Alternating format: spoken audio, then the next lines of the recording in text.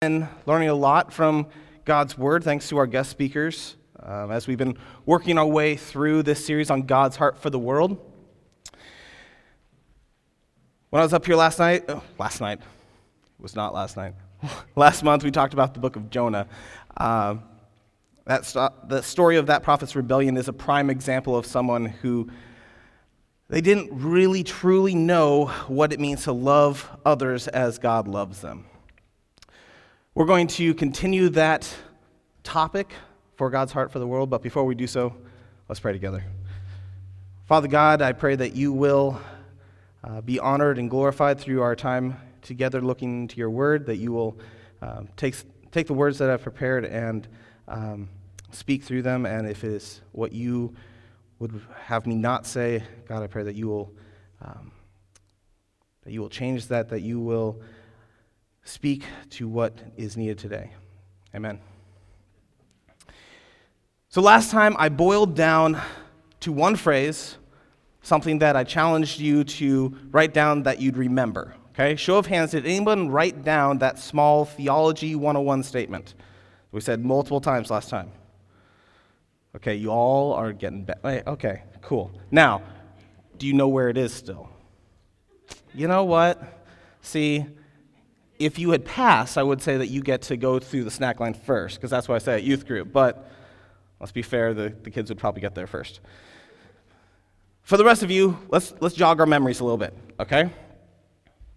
I will make you do laps, like if you don't wake up, okay? Help me out here.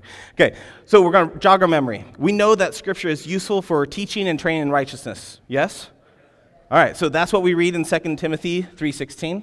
We trust that God so loved the world that he gave his only begotten Son, like it says in John 3:16, right? Okay, and we can see evidence of that in the book of Jonah, where God extended mercy and love to both the sailors and the people of Nineveh, right? Okay. So a fair conclusion, then, is that if your study of theology results in loving God, but not all people, you might be loving just the idea of God. It is clear through Scripture that God loves the world. We need to emulate that. This morning, we're going to look at a few more examples from Scripture that further demonstrate this core theological truth. And just like with Jonah, we are going to see how expansive, how far-reaching God's love is. We're going to see how he is more than willing to draw outsiders into his story, a story that is not limited by culture, by values, gender, morals, or anything else that we might assume to be barriers to entry. God's not limited by. So we're first going to look at the book of Joshua. We're going to start with chapter 2, verses 1 through 7. So go ahead and turn there.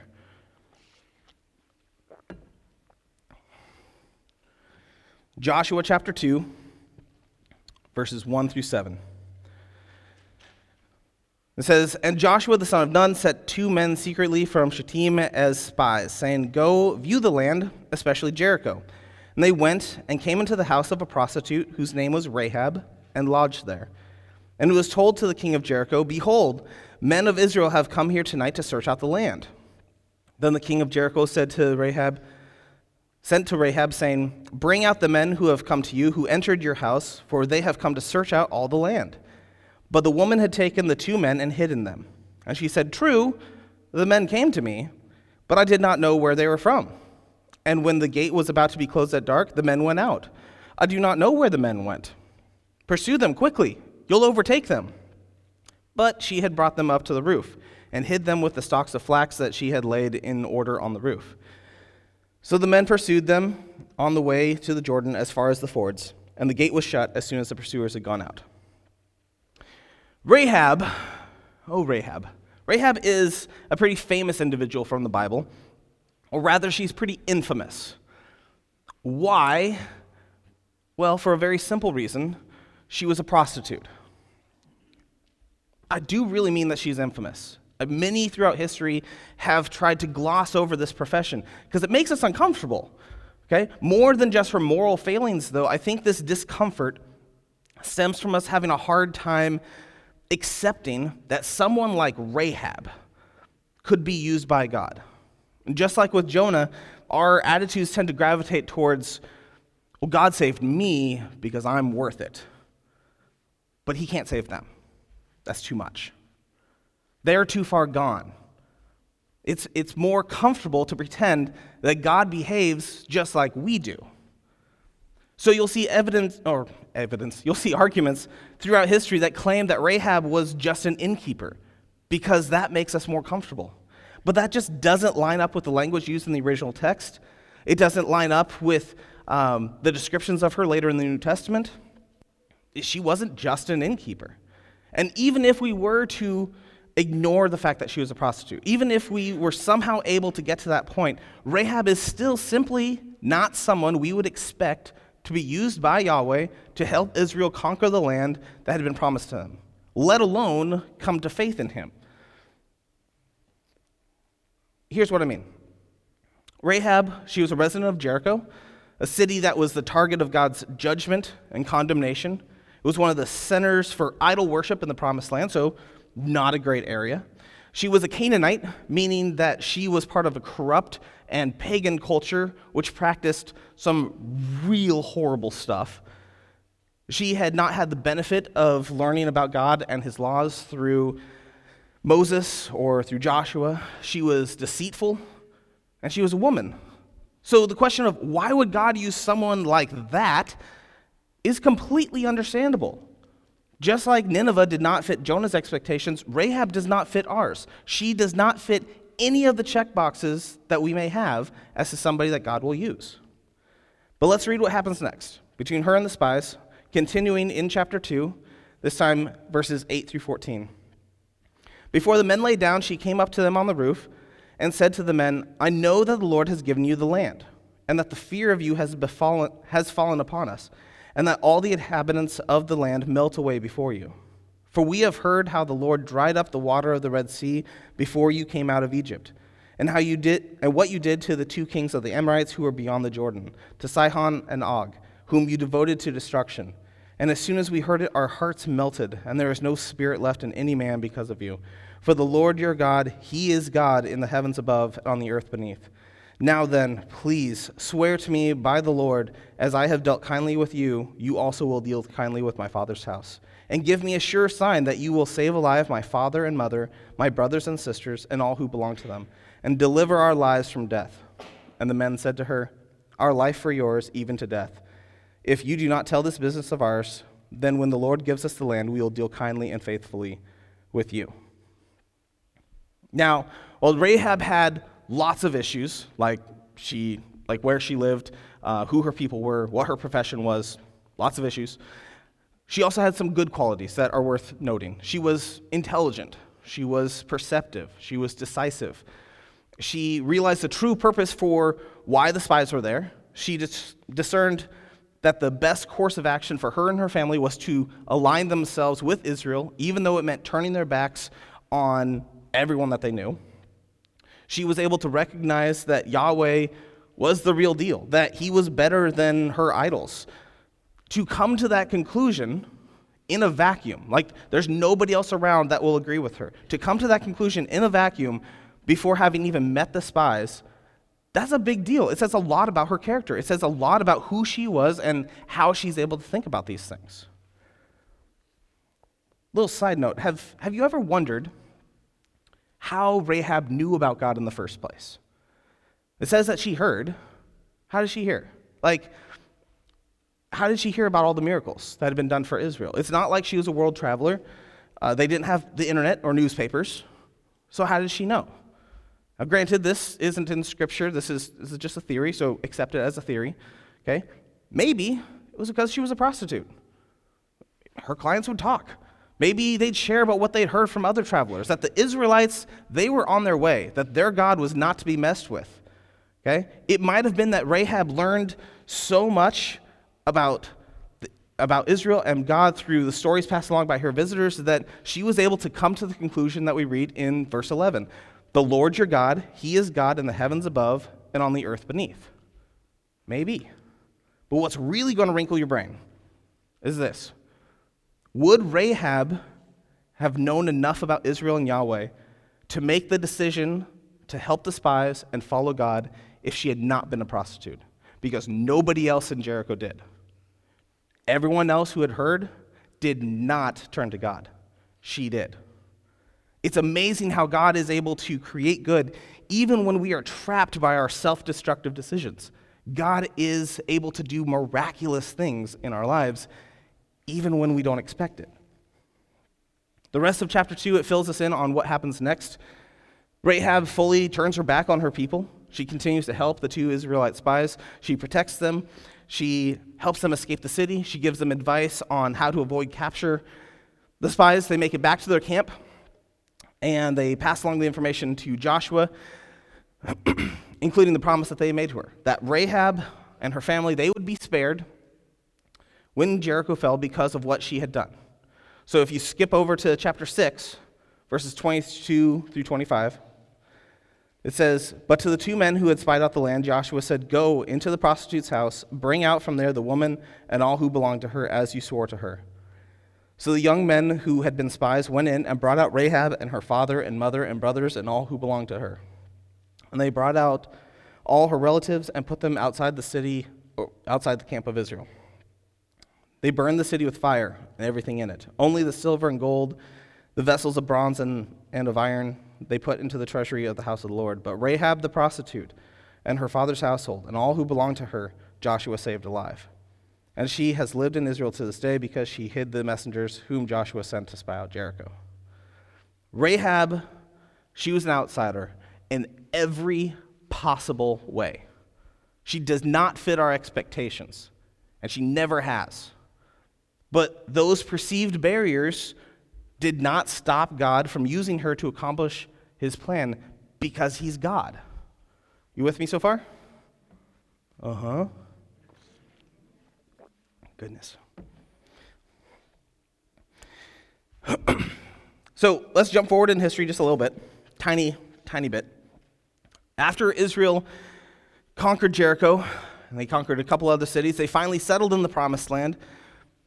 Joshua, well, he got older and he died. So various leaders rose up, and then there was a famine. And they're settled. It's not easy, though.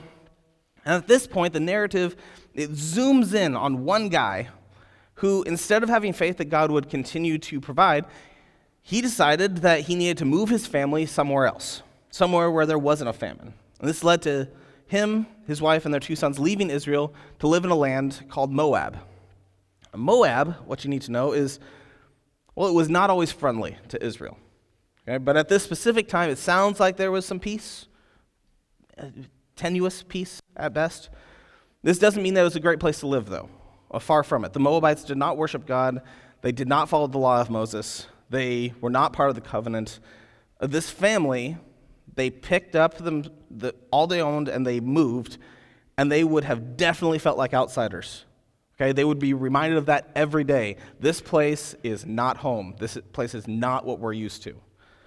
Unfortunately, the husband died quickly after. And this left his widow and his 2 sons in Moab alone.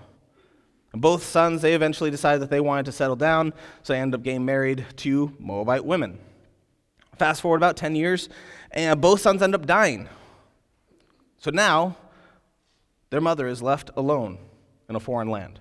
The only family that she has left will be her daughters-in-law, who also just lost their husbands. But again, they're not like her in terms of faith, culture, values.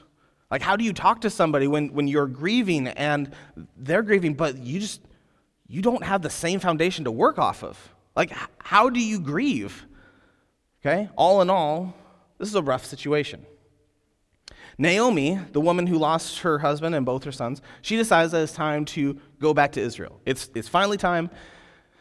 She's had enough. She's got to go back. And at first, both of her daughters-in-law decide to go with her. However, Naomi, she urges them to go back to your parents' house. And she says, I don't have any more sons for you to marry. Are you going to wait for me to have more sons and for them to grow up and then marry them? And ugh. It's just, I get it's sarcasm, but it's like, So she convinces one. She leaves. But the other, Ruth, she stays. In chapter 1, verses 15 through 18 of the book that's named after her, we read this beautiful, beautiful example of true love. And Naomi said, See, your sister-in-law has gone back to her people and to her gods. Return after your sister-in-law. But Ruth said, do not urge me to leave you or to return from following you. For where you go, I will go. Where you lodge, I will lodge. Your people shall be my people, your God, my God. Where you die, I will die, and there I will be buried. May the Lord do so to me, and more also, if anything but death parts me from you. And when Naomi saw that she was determined to go with her, she said no more.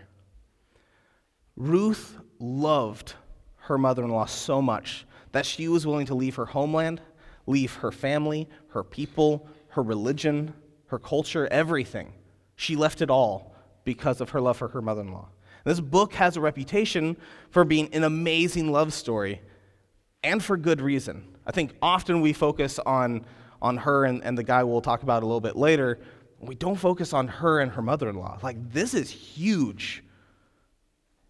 The two women, they make their way back to Israel. Ruth, she gets to work in the fields. She's going to gather food for them. Like, they have to survive somehow.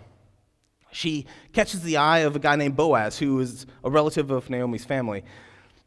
He ends up being really kind to Ruth. And he instructs his servants to leave extra wheat for her to gather. Like, in the harvest, just like, hey, drop a little bit.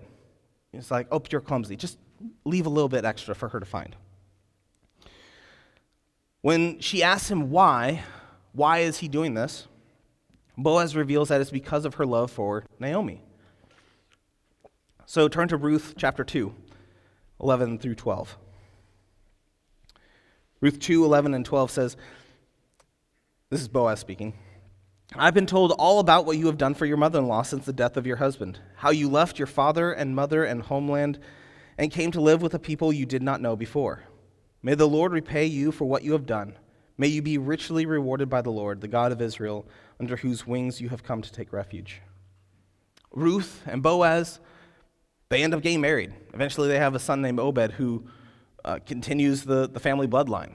Now, yes, I am skipping a bunch of their story, like just skimming right over it. But that's a study for a different time, and the whole book is 4 chapters, so you have zero excuse. Like, you can read that in an hour, okay? Just like Rahab, here we have an outsider, a non-Israelite widow who is unexpectedly used by God to accomplish something wonderful. Like, it's amazing that she left everything. There's one more example of God using a person that we wouldn't expect. I want to pull your example to this person. This person's story is bloody, it is gruesome, and it is unexpectedly amazing. It happened during the same basic time period as Ruth, meaning that it's within like a couple 100-year window. Beyond that, we can't be positive. Like, I'm not saying it happened at the exact same time, but the same basic window, okay? During the time of the judges, the people of Israel did what was evil, and they turned their back on God. And instead of worshiping him, they chose to worship idols. Now remember, Joshua, he was older and then he died. Like, even after all the amazing things that they had seen God do, Moses was gone and Joshua was gone. They had seen God deliver them from slavery, part the Red Sea, guide them in the wilderness, feed them every day with manna. He gave them the law, and yet they still chose to turn their back on him. To address this, God raised up judges who would guide the people back to him. Israel, they were caught in this cycle of sin. So the previous judge, they would die. The people, they would go back to their idolatry. They would go back to acting the same or even worse than what they were before. Other nations would come in and conquer them or at least make life hard for them. They would constantly attack them. The people would repent.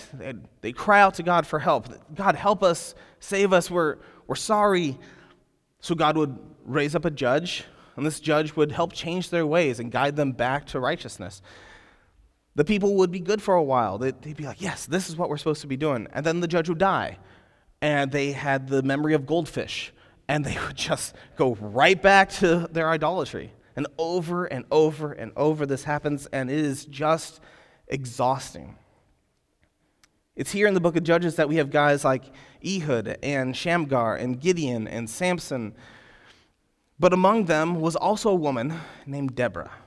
In Judges 4, verse 4, we read that she was a prophetess who judged and advised Israel. One day, Deborah called for Barak to come to her. And this guy had apparently been told by God to gather an army in order to go and defend Israel against another guy named Sisera. Sisera was the general of a Canaanite army, and he was causing a bit of trouble. He was causing some grief. But Barak refused, and he tells Deborah that he's just not going to go. Like, the only way he's going, Deborah, is if she goes with him. Okay? I'm not going, but will you come with us? Please. So Deborah agrees.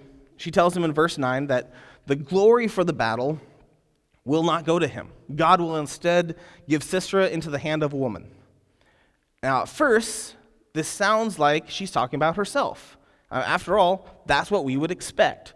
Deborah was a strong leader.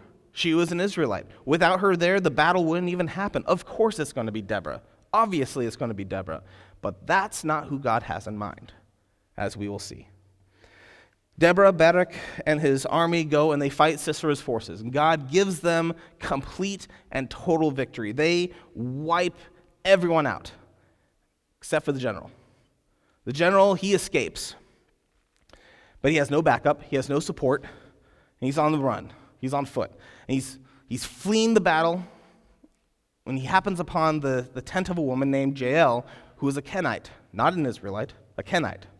Sisera was relieved. This lady wasn't like the people that he was fighting. Okay, he's not at war with her people. This would be the perfect place to hide out. Let's read what happens next. Judges chapter 4, verses 18 through 22. Jael came out to meet Sisera and said to him, "Turn aside, my lord. Turn aside to me. Don't be afraid." So he turned aside to her tent, and she covered him with a rug. And he said to her, Please give me a little water to drink, for I'm thirsty." So she opened a skin of milk and gave him a drink and covered him. And he said to her, "Stand at the opening of the tent. Stand at the opening of a tent, and if any man comes and asks, 'Is anyone here?' say no." But Jael, the wife of Heber, took a tent peg and took a hammer in her hand. And she went softly to him and drove the peg into his temple until it went down into the ground while he was laying fast asleep from weariness. So he died, obviously. And behold, as Barak was pursuing Sisera, Jael went out to meet him and said to him, "Come, I will show you the man whom you are seeking." So he went into her tent, and there lay Sisera dead with a tent peg in his temple. We're not talking like a tiny little pin. We're talking like a large iron tent peg driven through the skull and the brain into the ground. She pinned him to the ground. That is what God used. Okay? As with Rahab and Ruth, Jael is an outsider, one who no one would expect to serve any sort of role in God's story. And as we've seen time and time again, Yahweh, he's just not limited by our expectations. He's going to use who he wants to use. And he wanted to use Jael. What does all of this have to do with our core theme? We're talking about God's heart for the world, right? Yes? Okay, just making sure I hadn't lost you that. Okay? God's heart for the world. We're not talking about Old Testament heroes, right? Sorta. In youth group, we have a term that I use that it was actually coined by an old professor of mine. It's a shared truth. A shared truth is something of a specific passage of Scripture that was true back when it was written. It was true at the time of Jesus. It was true in the Middle Ages. It's true now. It's true here in America. It's true in Europe. It's true in Africa. It's true everywhere. A shared truth. Okay? A shared truth is an underlying foundation that does not change, regardless of where you come from, who your family is, or what mistakes you have made. It is just true. I believe that a shared truth that could be gleaned from these Old Testament heroes is that God loves the whole world. He desires everyone to be made right with him. He loves these unexpected pillars of the Old Testament so much, even though they didn't fit the expected definition of what was a worthwhile individual. Even though they didn't fit that, he brought them into his story. God's word, all of it, even the Old Testament, is useful for training us up in righteousness. Just as Paul told Timothy, when we study the Old Testament, we have an opportunity to gain insight and understanding into God's character. The stories of Rahab and Ruth and Jael, they reveal a creator who is actively seeking you and me. And yes, even those people who we don't expect. After all, it was the sick who Jesus came to save. That's what he said. So how then can we claim to love our Lord if we don't love those whom he loves? Okay? So I'll say it again for those in the back. If your study of theology results in loving God, but not all people, you might be loving just the idea of God. It's not hard to put this together. It is backed up by Scripture. Over and over we see this. But why do we resist? Why do we go through the motions of our faith without really living it out? Why do we just do the bare basic, the bare minimum? Here's the sad fact. We too often, we put God in a box. And then we take that box and we put it on a shelf. We pride ourselves on how we have figured out this whole faith thing. After all, God is just like us, right? Like he would only use or do what makes sense to us, right? From within this little box, God is only going to use the good people, the morally upright people, the church people, the people from the right families, the people who agree with us on whatever our current political and cultural values are. God will only use those people. What a cute little God in his cute little box. Folks, if that's the God you serve, my God's bigger than your God. Okay? Yahweh does not fit in a box. He is not limited by our expectations or our opinions on who is worthwhile. He is the creator, and he is in love with his creation. All of it. Even the parts which are currently in rebellion. He loves them. He is actively working to draw us back to him through whatever means he desires, not what we desire. He used Rahab. He used Ruth. He used Jael, all because he has a heart for the world, because he is God. As if their stories weren't amazing enough already, let's take an even deeper look at how God unexpectedly used Rahab and Ruth, this time in his plan to save the world. To see what I mean, we're going to jump over to Matthew chapter 1. We're going to look at the genealogy of Jesus. So out of the Old Testament into the New Testament. Matthew chapter 1.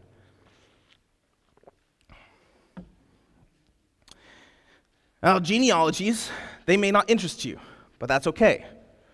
You have the freedom to make poor decisions in your life. Genealogies are awesome. Okay? You may not understand why they're used in Scripture in the first place, so the short answer would be that in the case of Matthew, the author's primary goal in listing these important names in Jesus' family is to demonstrate that Jesus' heritage fits with what was foretold by the prophets. They said many times that the Messiah was going to come from the line of King David, who he himself was descended from Abraham. So by listing this genealogy, Matthew is trying to prove to his Hebrew audience that it is in fact possible for Jesus to be the promised Messiah. He has the pedigree. He has the family. So check out chapter 1. We're just going to read the first six chapters. We're going to be here all day. No. 1, verses 1 through 6. It says, the book of the genealogy of Jesus Christ, the son of David, the son of Abraham. Okay. Boom. Jesus, David, Abraham. Abraham was the father of Isaac. Isaac the father of Jacob. Jacob the father of Judah and his brothers, and Judah the father of Perez and Zerah by Tamar. And Perez the father of Hezron, and Hezron the father of Ram. Ram the father of father of Amminadab, and Amminadab the father of Nahshon. Nahshon the father of Salmon. Salmon the father of Boaz by Rahab. And Boaz the father of Obed by Ruth. Obed was the father of Jesse. Jesse the father of David the king. Now hold up. We know that the Messiah was descended from King David. Like I said, it's foretold over and over and over by the prophets, and Matthew goes on to prove that in the verses after what we just read. But in the genealogy leading up to King David, the line that starts with Abraham, the line that the Messiah has to come from, both Rahab and Ruth are listed. The Canaanite prostitute, the Moabite widow, these outsiders are included in the lineage of Jesus Christ. If you're not amazed yet, you're not paying attention. Why are they here? They do not fit our expectations. They couldn't trace their ancestry back to one of the 12 tribes of Jacob. They weren't born into the family of Abraham. They were foreigners who were not originally part of God's covenant people. One was a former prostitute who simply wanted to avoid death in war. The other was a new convert to Judaism who only originally did so because of her love for her mother-in-law. Why are they part of God's plan for redemption for the entire world? Why are they even listed in the first place? Women are not usually included in genealogies, but here they are in Scripture. Why are they so important? Rahab and Ruth are here for the same reason that God chose to not bring judgment on Nineveh. They are here as a testimony to his character of our Lord God. Again, they are here as a testimony to the character of our God. Our God who is gracious and merciful, slow to anger, abounding in steadfast love. They are here to prove that. There was no reason whatsoever that would have required God to use the actions of a foreign female prostitute to aid Israel in figuring out how to conquer Jericho. They literally marched around the city 13 times over the course of a week, blew some horns, and the walls, which were large enough for people to live in, came crashing down. But he chose to use Rahab anyway. He didn't have to do that. There was no hint that Rahab gave the spies that helped them knock the walls down. She didn't be like, all right, the certain frequency, and if you march in time at this. No. There was no reason. God didn't have to do that. There was no reason whatsoever that would have required God to use the compassion of a foreign widow to help bring Naomi back to her homeland. He could have gotten Naomi's attention and drawn her out of Moab any number of ways. But he chose to use Ruth. He didn't have to do that. There was no reason whatsoever that would have required God to use the ferocity of a foreign nomadic woman to end the life of a troublesome general. There was a whole army coming after him. Okay? They were ready and willing to take him out. But God chose to use Jael anyway. He didn't have to do that. God continually does the unexpected because he doesn't fit in a cute little box that is limited by our understanding. He sees beyond the walls of our expectations and extends love and compassion to the outsiders. He allows them to play impactful roles in his story because he has a heart for the world. Do you get it yet? God loves people. I know you know this. Okay, you've most likely heard about these women many, many times before. Okay, this isn't like some secret area of the Bible where the pages are all sticking together and you've never heard of them. No, you've heard of them. Okay? But it's not enough for you to just know their stories. It's not enough for you to just be super familiar with a text. Whether that familiarity you have is because you grew up in the church and you went to Awanas and Sunday school and youth group, or whether it's because now as an adult you are just constantly reading God's word for yourself, that familiarity with the word must be combined with understanding and comprehension. It has to have understanding and comprehension. It doesn't matter if you can just quote Scripture, okay? There are tons of people out there who do not believe in Jesus Christ who can quote Scripture. You gotta have some understanding and comprehension. It's not enough to read the words on the page unless you are also catching a glimpse of our God's deep and endless love. If there is one thing, just one thing I want you to take away from our time together this morning, it's this: that God's heart for the world exceeds what we are comfortable with. We are no better than Rahab, Ruth, or Jael. We are no more worthy of God's love than our neighbors, or even those that we wish we never had to talk to because we disagree with them on absolutely everything under the sun. We are not more worthy than them. I think Paul said it best in Ephesians 3. Ephesians 3:17b through 19 says that you, being rooted and grounded in love, may have strength to comprehend with all the saints what is the breadth, what is the length, the height, the depth, to know the love of Christ that surpasses knowledge, that you may be filled with the fullness of God. The sooner that we come to terms with the fact that God does not fit in whatever little box of understanding that we've constructed for him, that we've crafted for him, the sooner that we come to terms with the fact that we can't contain him, the sooner we can get to work in sharing the gospel, making disciples, just like Jesus told us to do. I urge you, I plead with you, don't miss out just because you can't set aside your expectations. Let's pray. Father God, we are continually humbled by your word, humbled by your majesty, your goodness.